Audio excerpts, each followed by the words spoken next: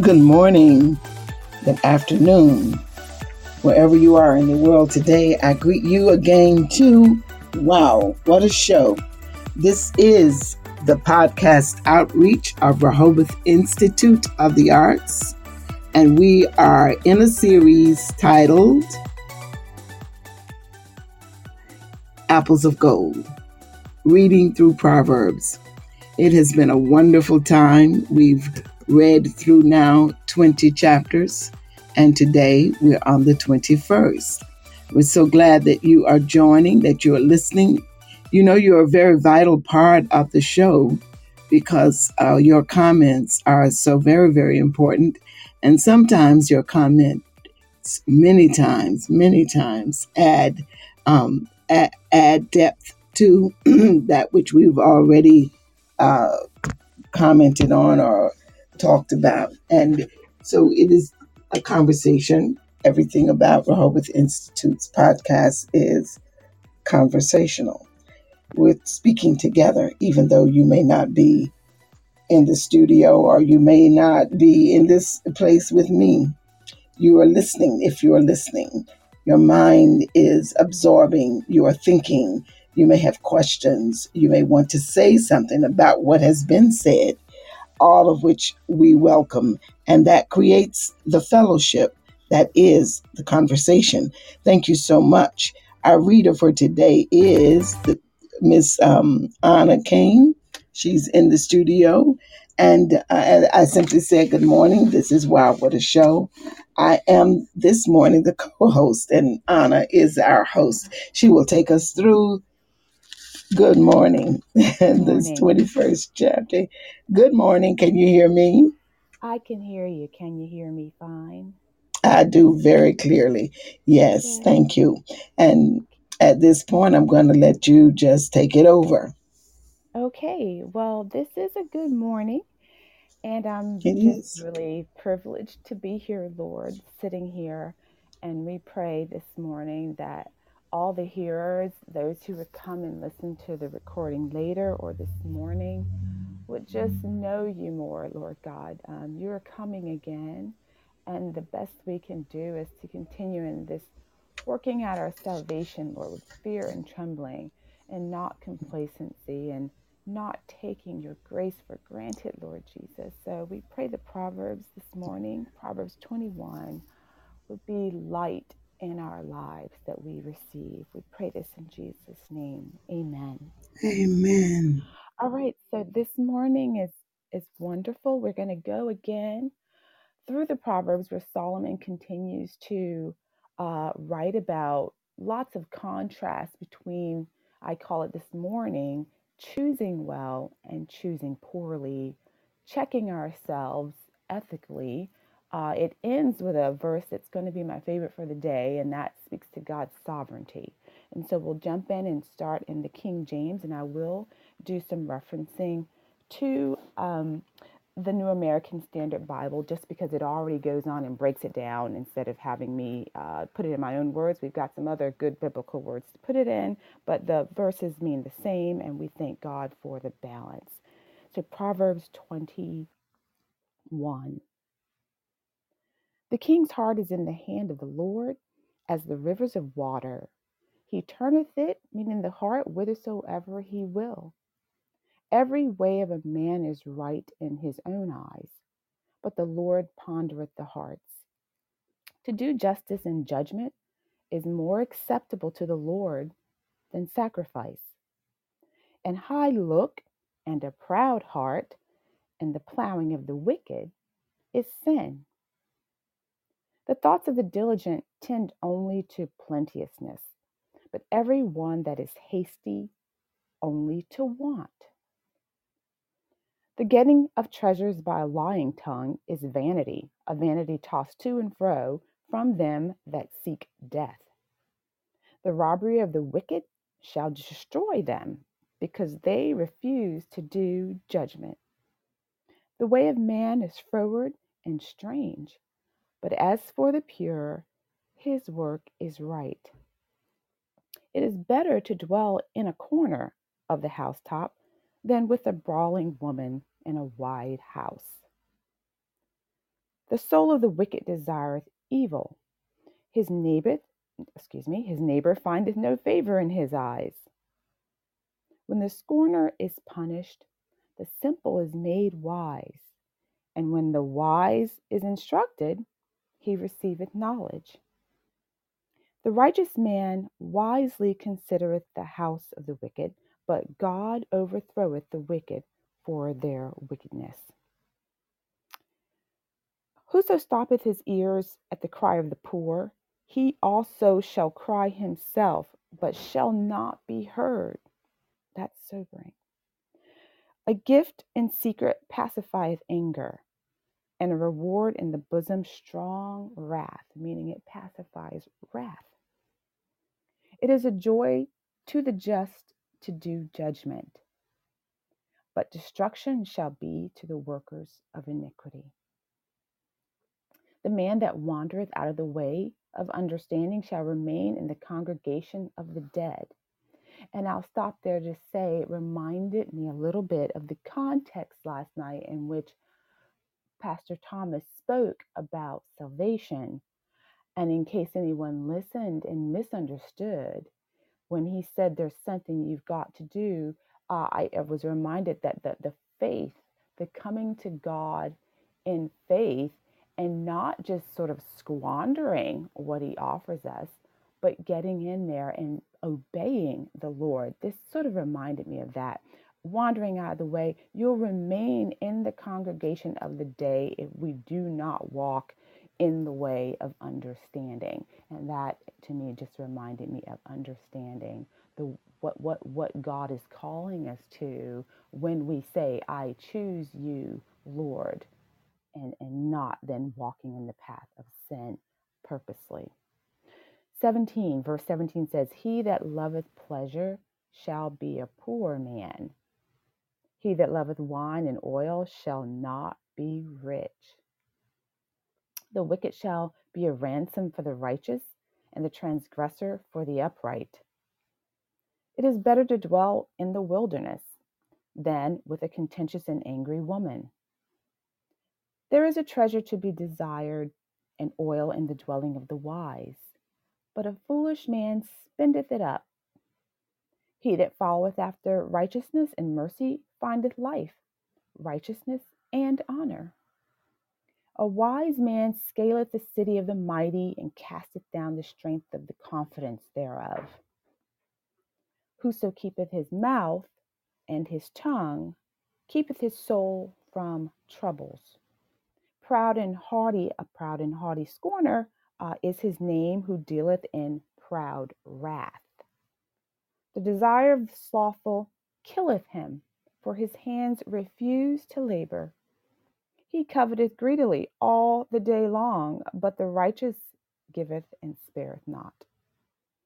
The sacrifice of the wicked is abomination. How much more when he bringeth it with a wicked mind? A false witness shall perish, but the man that heareth speaketh constantly. A wicked man hardeneth his face, but as for the upright, he directeth his way. There is no wisdom, nor understanding, nor counsel against the Lord. The horse is prepared against the day of battle, but safety is of the Lord. So let's take a look again at a few of the verses. And it helps to remember that every verse can be pondered upon, and it behooves us all to then check off a few verses that really resonate with us. But I'll share a few that I thought would be helpful. It would be helpful to sort of have a small conversation about them. Two in particular, I believe. But let's just go back to encouraging ourselves with verse 1. King's heart is in the hand of the Lord, like the waters, like the rivers of water. He turneth it, meaning that heart, whithersoever he will. The Lord can move the heart of even the king. And I just got a quick note, a reminder of Esther, when the Lord softened King Ahasuerus' heart when she came into the court unsummoned, and it was not heard of. You could not, even as one of the wives, enter unless you were summoned, unless you were called upon. and Esther was the new queen. We know that, excuse me, God had showed her through her uncle that there was going to be a conspiracy against the Jewish people. And so she goes to entreat the king for favor here. And so that's a beautiful picture of the Lord turning the heart of the king, softening it, and he even offered her up to half his kingdom. I just thought that was worth reading. If you haven't read Esther, you should read that and get a picture of that. Moving into verse 2, we've heard this, every way of a man is right in his own eyes, but the Lord pondereth the hearts. I just thought I'd note here that maybe it's going to be helpful, practically speaking, this morning. When you're considering a large or a small decision, ask yourself, what's my motivation? Is that okay? Or is my motivation contrary to pleasing God? Is it contrary to what He'd want me to do? So there's a lot this verse can apply to in our lives. Every way, you're in a broad sense, the path in which I take to live, that would be right in my own eyes. And I thought about going down that route, but I thought, no, let's keep it simple this morning. Let's look at even some of the things we do in our everyday life. My response to that person who I really don't like, I know that they're horrible. Maybe I just want to be short and, I don't want to really respond. Is my motivation right? I will share with you, I had a quick phone call last week, and from someone who I thought was just ugly and unreasonable. And I decided I'm glad I'm not going to be working with this person anymore. It was an outside job, outside of my job, and I enjoyed the work. But I just thought it was very ugly, and I thought she really just showed herself. And then I was, asked to do some presentations, had to work with her at a distance, but I kept my distance. This time I said, oh, she's got a question for me. I could hardly believe it. Something to help her. But I just softened right up and I gave. And at the end of the conversation, I remember she said, one of the things, she thanked me for, the time. And I started offering bits of information I thought would be helpful as she moved along. And she said, I thank you for your generosity. And I just thought, God, that's all you. Because I said, I really want to go in the other direction. Figure, why call me? But the generosity of the Lord shone through because I chose to put Him ahead of my feelings. So, even that way that I could have chosen in the flesh, I tried not to, and God showed Himself beautiful. 3, I'm going to Amen. take a, and I tell you, we need that, right? A testimony is all to you, Mm-hmm. the glory to God. I can see why people say that all the time, glory to God, because that's how it ends up being. 3, I'm going to kind of stop here for a second. That's why I said there are a few I really want to highlight. And 3, we're going to grapple with this in a way that I have not exactly, except there's a scripture. It's in Samuel, and it says obedience is better than sacrifice. And I have heard my mother say that a couple times growing up. I've heard it in a few other contexts. And I used to say, wow, it wasn't a big challenge, but I really pondered over that one, not even knowing where it was all those years ago in the Bible and not knowing in what context it was said. But I thought sacrifice is so great. Obedience is good too, but the fact that obedience is better than sacrifice, well, what if you sacrifice something really large? And, what if it required that you didn't obey? Or just what if you didn't obey, but you sacrificed? So I'm looking at it from all these angles over the years. And then so I'm going to try to let myself and everyone see where I've come to, but I've sort of tried to articulate it. Um, Looking at the words in verse 3, uh, to do justice. Now, this is not the Samuel scripture, this is Proverbs 21:3, but it's akin and it reminded me of the better, to obedience is better than sacrifice, scripture in Samuel. To do justice and judgment. I thought, let's start there. To do justice and to do judgment. I know those words get tossed around all the time. So I'm going to ask all of us to act like we've never heard of the word justice and we've never heard the word judgment. Let's look at justice in this context. If you render to everyone, and I quote, rendering to everyone his just due, end quote. meaning justice may be in a legal sense, or justice in a, say, a financial sense. Uh, there were some times when something didn't seem to be just. For instance, when the workers in the field were all paid the same at the end of the day, and the beginning one said, "Hey, they got the same as we got, but we've been working here all day longer," and they were reminded that I, would give and basically bless in the way that I deem, fit. But look at justice in terms of giving everyone his just due. So, what is going to be, say, lawfully due to you? But let's not equate it with equity, which in the social scene today, I think a lot of words like justice are just become synonyms for every other phrase and every other word. Anything that seems to speak to fairness or whatever, they're all used interchangeably, and that's not a good deal if we're going to use language rightly. Don't equate it with equity, which is basically, and I deal with it in lots of student work, particularly in social work and psychology, referring to providing a fair deal in individual circumstances or even collective circumstances. So having equity amongst my students. But let's look at it as giving my students, for instance, their just due in terms of what they have coming to them, so to speak, depending on the individual circumstance. Doing what positive law, and I quote that, I like the way that's put, positive law demands. So it's not that someone's trying to, doing justice.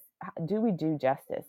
Are we, under the umbrella of a positive law, not one meant to suppress and not one meant to, to skew the truth, but under regular positive laws for all, are we rendering to everyone is just due? So it says to do justice and judgment. Now, justice and judgment are going to be, brother and sister, not even cousins. They're going to be connected with one another. Let's look at judgment away from justice. Christ gave, and this is me, Christ gave his sacrifice. God received his sacrifice. And again, this is what Anna is coming to as I read this proverb. And the outcome, as I see it, is judgment, meaning Christ's sacrifice was required of God, the judge, as opposed to us being able to pay for sort of the ramifications of our sin, being born in sin. Only the pure, perfect one. And God, and in his miraculous way, really extended himself in the Son and came down to earth and became our sacrifice. So Christ, our brother, Christ, our Savior, gives the sacrifice. God, the Father, the Creator, receives it. The outcome is judgment, meaning the ultimate judgment. Let's say, consider Jesus saying in the New Testament when he says, if you want to sort of get a picture of that, Jesus says, light has come into the world, but men love darkness instead of light because their deeds were evil. So it seems like in the judgment, there's an execution of holy righteousness, meaning why? In a nutshell, light has come into the world, but men love the darkness instead of the light. And so the judgment will come on that particular choice that we have made. The final judgment and execution of holy righteousness. And that then is even greater than the sacrifice. Yet, judgment is connected to the sacrifice on the cross. So without making this difficult, I just thought, let's talk about these two words in this context. Justice, giving everyone his just due. Okay, judgment, looking at that final judgment because we don't choose rightly. And so then when we're judged, God is justified in giving us the reward we receive. It's a righteous judgment, and we chose unrighteousness. So practically speaking for us, to do obedience, looking back at the scripture, to do justice and to do judgment, to me, sounds like it's saying, do obedience. Christ achieved them both. At the cross, Christ achieved both justice and the judgment comes in light of what he did in his sacrifice, he was able to achieve both. Now, we aren't, but practically speaking, if we obey, if we do justice and we do judgment rightly in our own living, outwardly and inwardly, that is better than our sacrifice. That's how I had to sort of look at that in terms of why is sacrifice not better? Why isn't sacrifice better or just as good? The Lord, in the other verse, it actually says to do righteousness and judgment is desired by the Lord more than sacrifice. Because ultimately, obedience that Christ showed us through his sacrifice and his giving is what the Lord, it actually ended up being satisfying what he needed for judgment. So the sacrifice was necessary, but the justice and the judgment that comes out of that is greater in the end. So it's a little bit of a rosebud that needs unfolding. But at the same time, for me, it helped me to understand obedience is better than sacrifice. And obedience this morning, I'm equating with doing justice and doing judgment, kind of following in the way God's doing it in terms of this entire experience that we have in living. And that is more acceptable to him in the end. That's going to be the acceptable thing in the end, even over what we sacrifice. And it can be a little hard because in our practical everyday life, we look at sacrifice like, oh, I sacrifice not doing certain things to give to my children. And we count that as it's a pat on the back as being a mom or a dad. I sacrificed not having something so somebody else could do something. I gave, extra money, so I sacrificed what I was going to do with it to help you out. And then when people don't do us rightly, we remind them of our sacrifice. like I did this accounts for so much. But if we take time, maybe this week, everyone can understand the scripture in the way God would reveal it to them. We can maybe work on why is justice and judgment? Why is obedience better than sacrifice when sacrifice is so seemingly great? And it is. But everything in its proper place brings us to where God wants us to be. And so I hope that wasn't confusing. The next comment I have won't be confusing, but I thought I'd delve into that in a way that makes us all study. That was excellent. That was just an eye opener. Thank you. Thank you. I pray, and again, it's worth us all sort of studying. And I love it when God says, hey, go study, go ponder over something. So praise God for that. And again, if I'm reminded of what Pastor Thomas said last night about how we put so much into our jobs, we're going to complete tasks, and I'm paraphrasing, but we do a lot to please our leaders and our bosses and our everything in the world, else we know there's a consequence. But when it comes sometimes we get really lazy when it's like, well, am I going to put in the time for this understanding if God is asking me for a return? Am I going to we get a little lazy. Are we taking him for granted? What is this? The final outcome is grave. It is grave. It is more grave than do I lose my job, or am I going to get written up, or are they going to kick me off the team? So again, I admonish all of us to take that time that we give to the world and put it to good use so that we know him. Work out our salvation with fear and trembling. Period. Amen. I don't think I want to change the words this morning. It's fear and trembling. And that works for me because he's already given me enough cushion and padding and cotton ball living. Even when I've been sad and suffering and had lack, I still need to work out my salvation with fear and trembling. What he has given to me, I better take note of it because it is not a light thing. So let's move down quickly to one that we like. We love this one. And I heard Phyllis laughing about it the other day. So I thought, yeah, let's highlight it again. 9 and 19. We're going to go verse 9 and 19. It is better to dwell in the corner of the housetop, meaning I just got this little spot and I had to go up on the roof because I didn't want to be downstairs with the brawling woman in a wide house with plenty of space. I love it down there. It's comfortable, but Lord, She just takes up all of it. I'm getting out of here, and we're going to leave it there. 19 says, it is better to dwell in the wilderness. I'm going out. I'm going to be outside in the forest than to stay in here with your contention and you're angry about everything.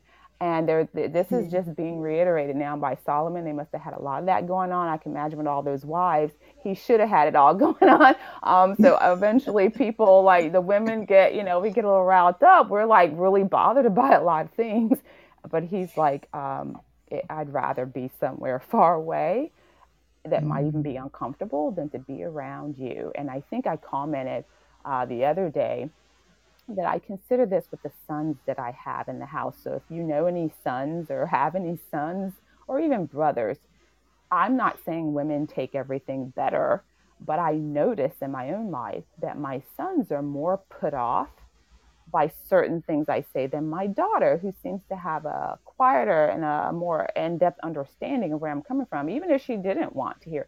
So the contention, even the frustration, put your word on it. Uh, I can't help that. Maybe in the psyche of the man, the way God has fashioned him in a general sense, doesn't that doesn't that doesn't speak to him, and the way he digests that might be different than the way we can digest it and move forward.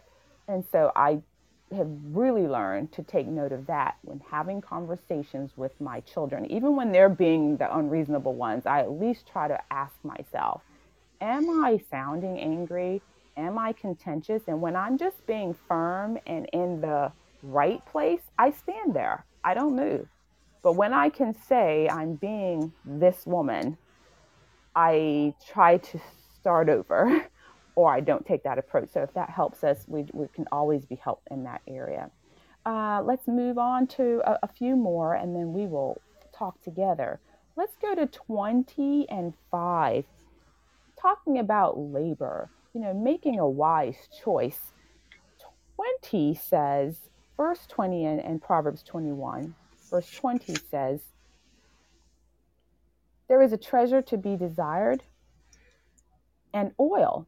In the dwelling of the wise, there is treasure there, there is oil there, there is sufficiency there, there is substance there, there are resources there. But a foolish man spends up everything he's got.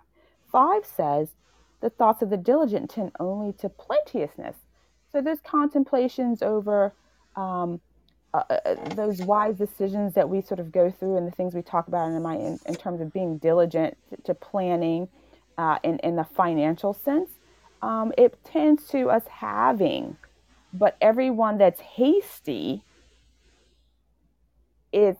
it only tends to want. And so just a quick note, foolish way to increase financial. There's a foolish way to increase financially. That's that hasty getting. And I'm always reminded of people who try to get rich quick and I say it with a heavy heart. It's not a subject I can really think about without wincing. I think of kids selling drugs in the street and even someone I know who it could do that, but it's trying to go the right way, just lacked understanding. And I'm just trying to hang in there with him. Went to college, didn't, and just take the easy way out. And it's always for this monetary, superficial way of living. If I get this stuff, I kind of have some arrival. Why should I have to work so hard? Because I didn't get everything. Every interview didn't work out. Then you get a job, and for your own reasons, you leave it. Like it's not like anybody forced you away from it. So I think about that increasing in a hasty way, and that's just one area that some of our young men get caught up into that get rich quick, and it just destroys them in more than one way. So that's foolish. The unwise person loses his resources through unwise spending. Okay, and that's a broader sense. In a broader sense, unwise spending on not planning well with what we have, using it up rather quickly instead of having that oil and kind of rationing through our resources in a way that we need to, depending upon what you have. There you have something as opposed to now having nothing. So contemplation on financial matters is wise, okay, over trying to always get gain quickly. The wise has resources and treasure, okay? That treasure, those resources I'm calling them, whether it be money or a cow or a chicken, whatever you have that brings in, that's a resource. These are financial things in my eyes. But the foolish person just keeps on spending. Very difficult to save, very difficult to ration out. I remember raising my kids when I was younger, and I do kind of remember what I usually typically spent when I went to the grocery store, but there were times when really, if I knew this would satisfy their meal for tomorrow, we didn't eat it. We waited until the next day, and it was necessary. But I grew a lot in many ways having to do that. Um, so we ate, even if we didn't eat like other people. I had to use the resources I had. And then moving along, and we will close rather quickly. Um, Verse 23, moving in another direction. Again, he's teaching his son all he needs to know about living and choosing wisely. 23 says, whoso keepeth his mouth and his tongue keeps his soul from troubles. And that reminded me of one I've known for many years. He who keepeth his tongue keepeth his life. And that's sort of a paraphrase. I think it's another proverb. So watching our mouths, not talking so much. And I did get from my mother growing up that you talk too much. And in one sense, maybe the talking too much wasn't getting me in trouble, but it was still a lot of talking. In another sense, though, you can be in places and settings when you're talking too much, or talking too much to the parent. Maybe that's what she meant. Like, would you be quiet? And I found myself really having to tell my own kids sometimes, if you would just quiet down. I have learned that just not having anything else to say would do a whole lot for you in the mind and in the spirit. Like, so watch your mouth, but in a broader context, text out of mother child, keeping your tongue, what you're going to say in certain settings, how much you always feel like you have to contribute to the information being provided. Some people always like to chime in on something, or you said too much and it gets you in trouble, or you're saying something to an enemy. You're not being wise and approaching that enemy. We talked about that in another proverb. Maybe you're not watching your mouth. You're not watching your words. You're not considering whether you should say something or not say something. How about that? What should I say? What should I not say? And so we want to be mindful of that. And I think over here, if that's 20, excuse me, I just like to sometimes give it to you. If that's 23, it also says, he who guards his mouth and his tongue guards his soul, okay, from troubles. So just guarding what I say. And another context, when we're talking to one another, is this the time I should tell my friend or my family member what I think of that? Is this the right moment? Uh, Guarding my tongue even from perverse language, guarding myself from joining in perverse joking, guarding myself from a whole lot of things. So, in the context of what we're saying, there are lots of things to consider here. Let's try, to apply each of us where it fits best in our experience this morning. And finally, let's close out with God being the sovereign one. It says in 21:30, there is no wisdom nor understanding against nor there is no wisdom nor understanding nor counsel against the Lord. And I love that one. It reminds me of something a woman who I took care of a little bit of her life used to say. She was suffering from Alzheimer's, and after a while she didn't say a lot in a coherent way, but before she stopped speaking fully coherently, she would say, God will prevail. If I asked her something and I tried to let her be my sort of advisor for a minute, and she would just say, God will prevail. God will prevail. And I would go, yeah, Mhm. right. And I always wanted her to say more, like, okay, so encourage me, like, but she would just end it there. And I didn't have the pleasure of knowing her at all in her earlier days. I don't know to what degree she knew God or not, but she knew that. And I started letting that be okay. And I would say, you're right, God will prevail. And sometimes I would go there with a heavy heart and just want to break down and cry. But when she said God will prevail, I was like, He will Mm. prevail. And so here, um, 30, there is no wisdom, there is no understanding, and no counsel against the Lord. I think also of people who think they know so much. They got their little books from our little wonderfully made, right, in God's image atheists who keep trying to, they basically just complain and talk and call Christians name. Even in these books, they do it. You Mm. can sense it, you can feel it. They're just trying to say you're ridiculous. But your understanding of God's world that He's letting you observe, your Mm. understanding, your wisdom, your peeling back of what He already did, your dismissal of, you know, everything that you don't have an answer to. So instead of facing Him face to face with your bold self, you just, dismiss it and move on in your own confidence. But at the end of the day, there's no counsel that you can give us that's against God. He will prevail. And the last verse says that horse, our armies and all we've got going is prepared, yeah, against the day of battle, but the safety is of God, period. Hallelujah. We prepare, He gives us opportunity, but you can't even go in all prepared and full of your worldly armor if He does not provide the safety. He showed us that a few times when He did a miraculous thing with His own people and delivering their enemies into their hand. Sometimes they didn't even do hardly anything. Walking around a wall and shouting won't go well in any war I know of, but they prevailed, and God Mm. gave them a unique way of conquering, and He has Mm. done it. And that's the sovereign Lord. So as Solomon gives us Mm. what, he wanted to give his own, God wanted to impart in us a way to look at the consequences of behavior, to seek understanding. He repeats himself so many times again. It's going to be a fearful thing to stand before Him when I keep seeing Him repeat Himself. So let's take heart today and dig in. As Mm. Steve Brown used to say, let's dig in to the Word of God. All right. Praise be to God. Hallelujah. Hallelujah. Thank you, Lord. Thank you, Lord Jesus. Whew.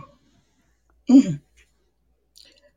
What can I say but thank you, Lord? Thank you, Anna, you Lord. have Thank you, Lord. really caused us to dig, contemplate deeper, not dig deeper because you did the digging. We look in with you and ask the Lord to make it real. Truly, Yes. truly Yes. help us to understand. Absolutely. Wow, what a show is all about recognizing the daily, nightly performance of God in the world and on our behalf.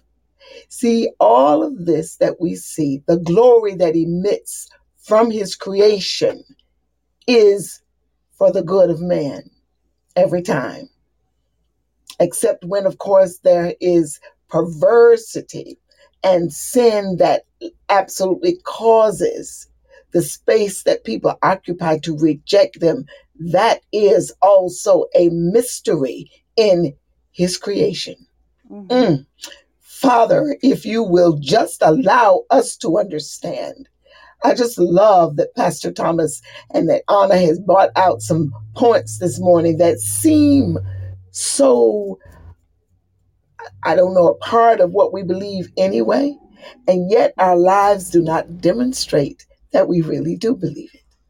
There is no counsel against God. There's nothing you can say ever that I thinks and that I want it to be this way, or I just don't understand why God would do a thing. They have absolutely no weight with God.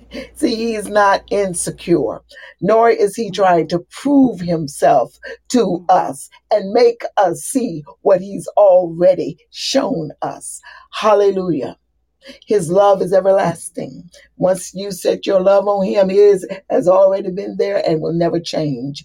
You just keep coming. You see, you just keep walking. And God is there too. If you desire Him, oh, it's really good.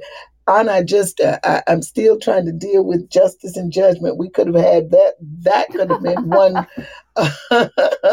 That could have been one complete hour, and then this idea of the counsels of God, and then making sure that you are not living about what is it with us that we want to be in outward show more than we are on the inside.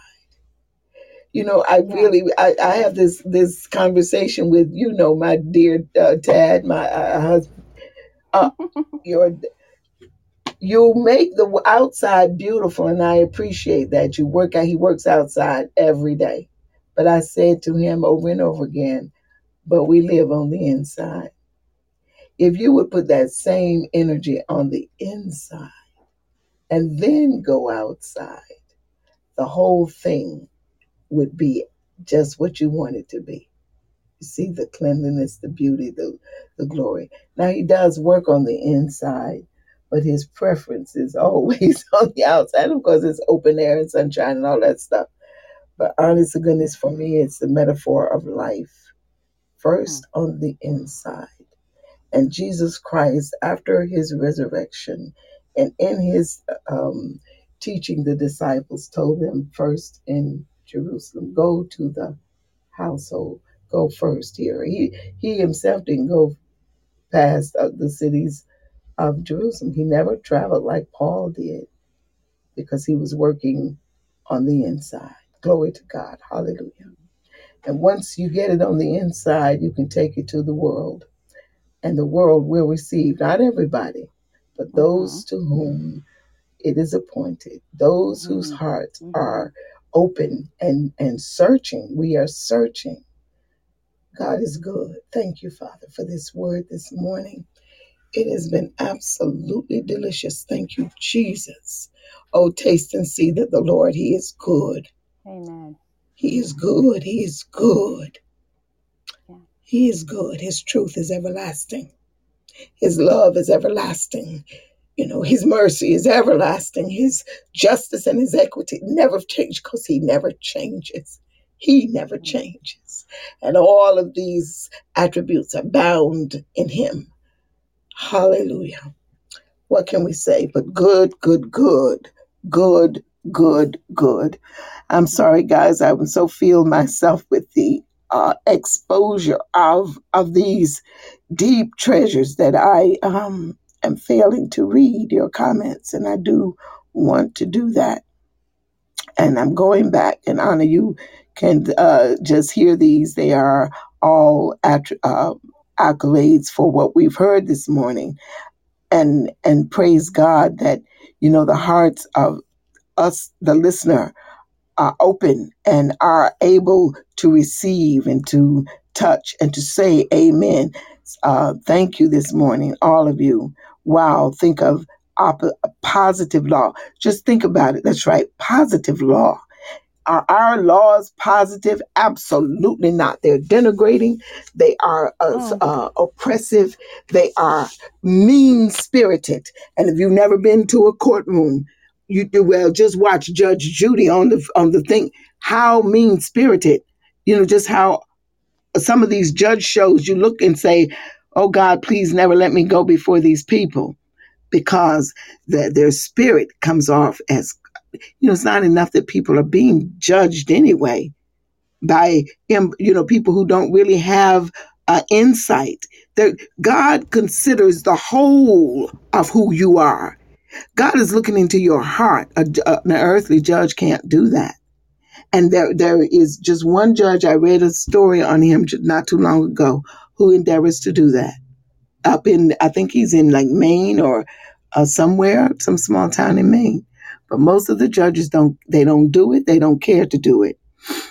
The power is there. Great and deep points. Absolutely new way to talk about justice. Excellent. Beautiful. And we have several likes to the show, of course. Sister Reem says, hence, study to show thyself approved. That's for me Mm-hmm. today. Amen. And when you said you love it when the Lord causes you to ponder a thing, yeah, you just sit there, right? And you just keep pondering and pondering. And sometimes it comes in just comes like a flood. And then sometimes you have to ponder a few days, even a few months. But God comes eventually and gives you the depths of it. That deep dive was good for me, sis. That's from Sister Reams. And of course, great points.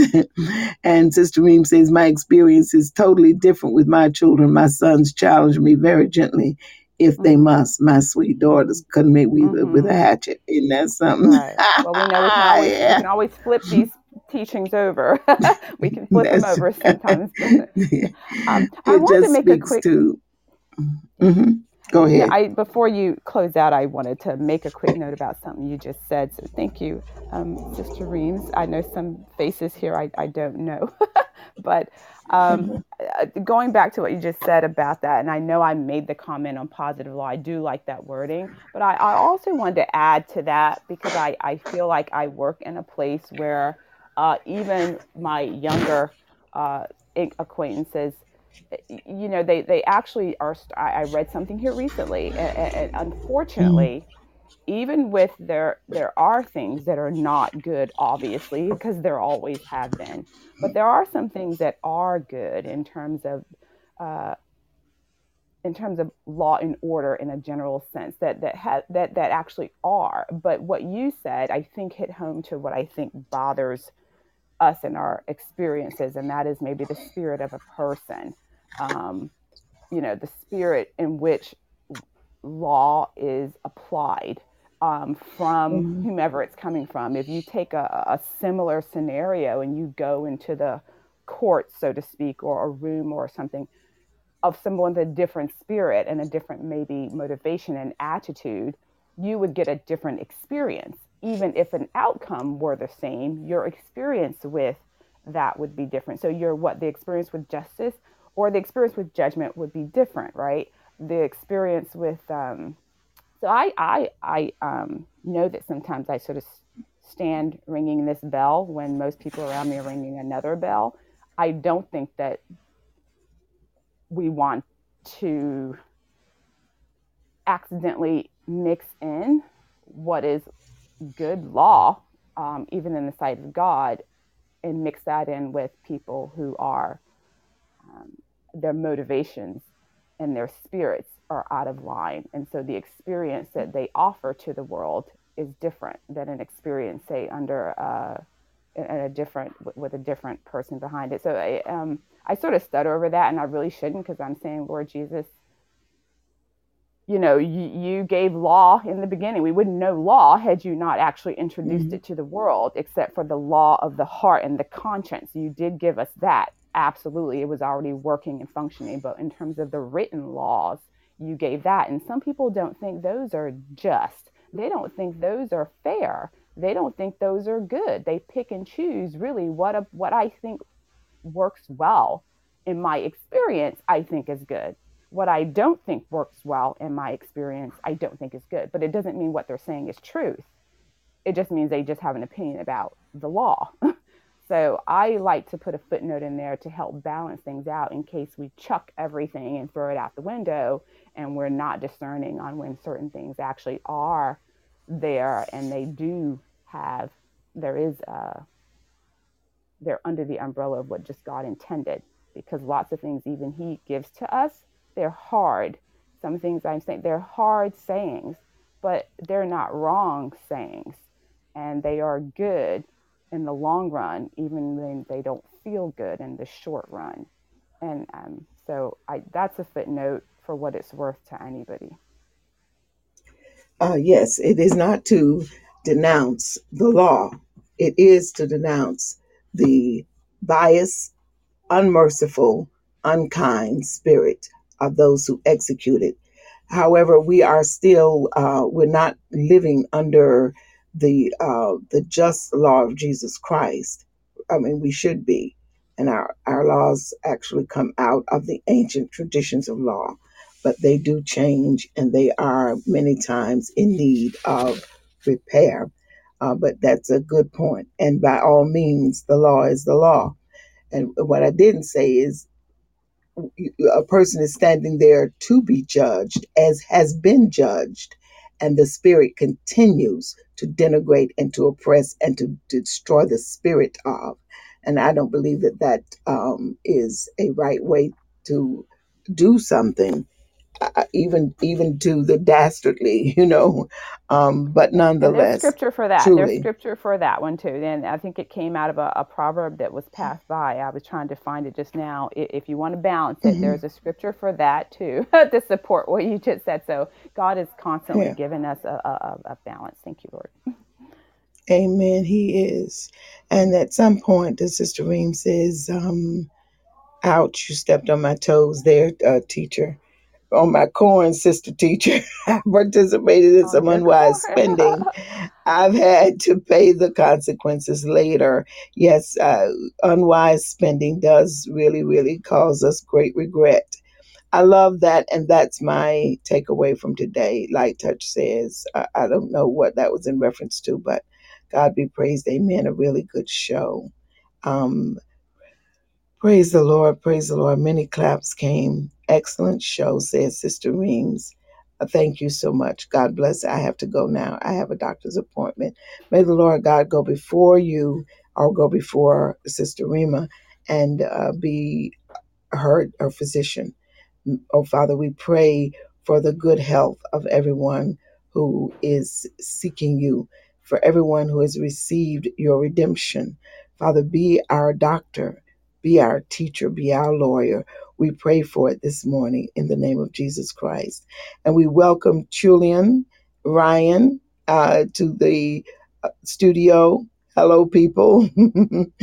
We are sorry that you are coming at the end of our reading. We read from the 21st chapter of the book of Proverbs this morning and touched on some really deep and needful ponderings from these verses, so that hopefully you will read it and join us again this evening at 8:30, when we shall again read Proverbs chapter 21 and hear a bit of comment. We don't do as much in the evening as we do in the morning, but we shall indeed try to revisit some of the points that were made today, because they were excellent.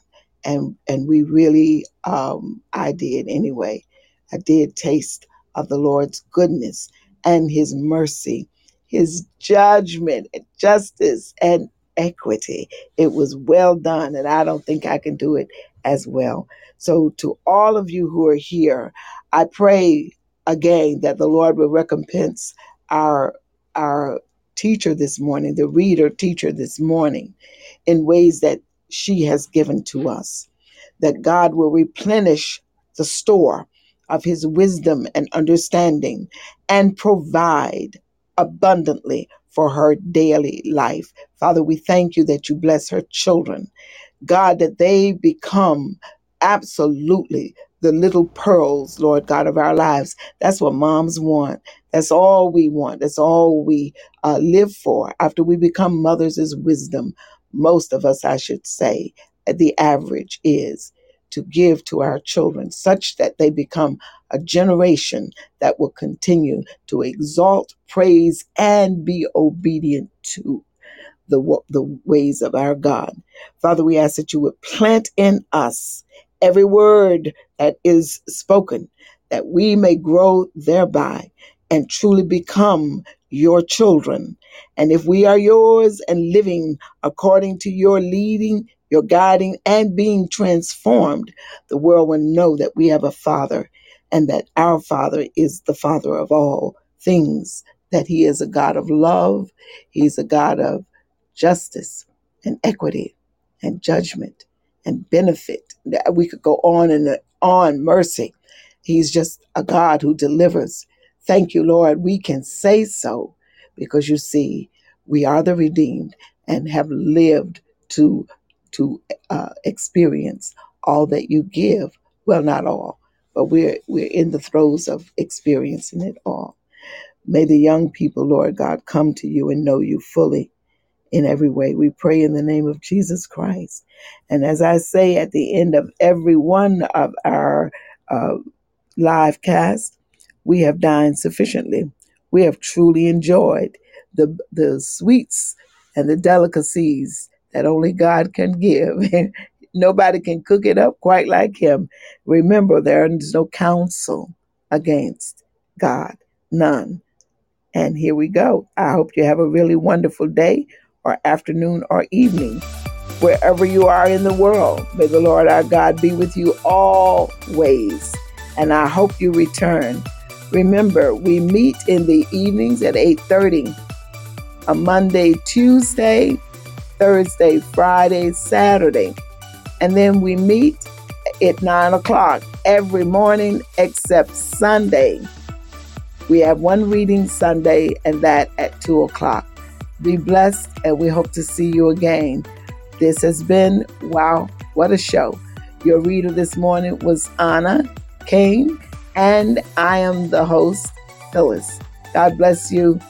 We look forward to being with you again, and thank you so much for wandering into our studio or coming on purpose.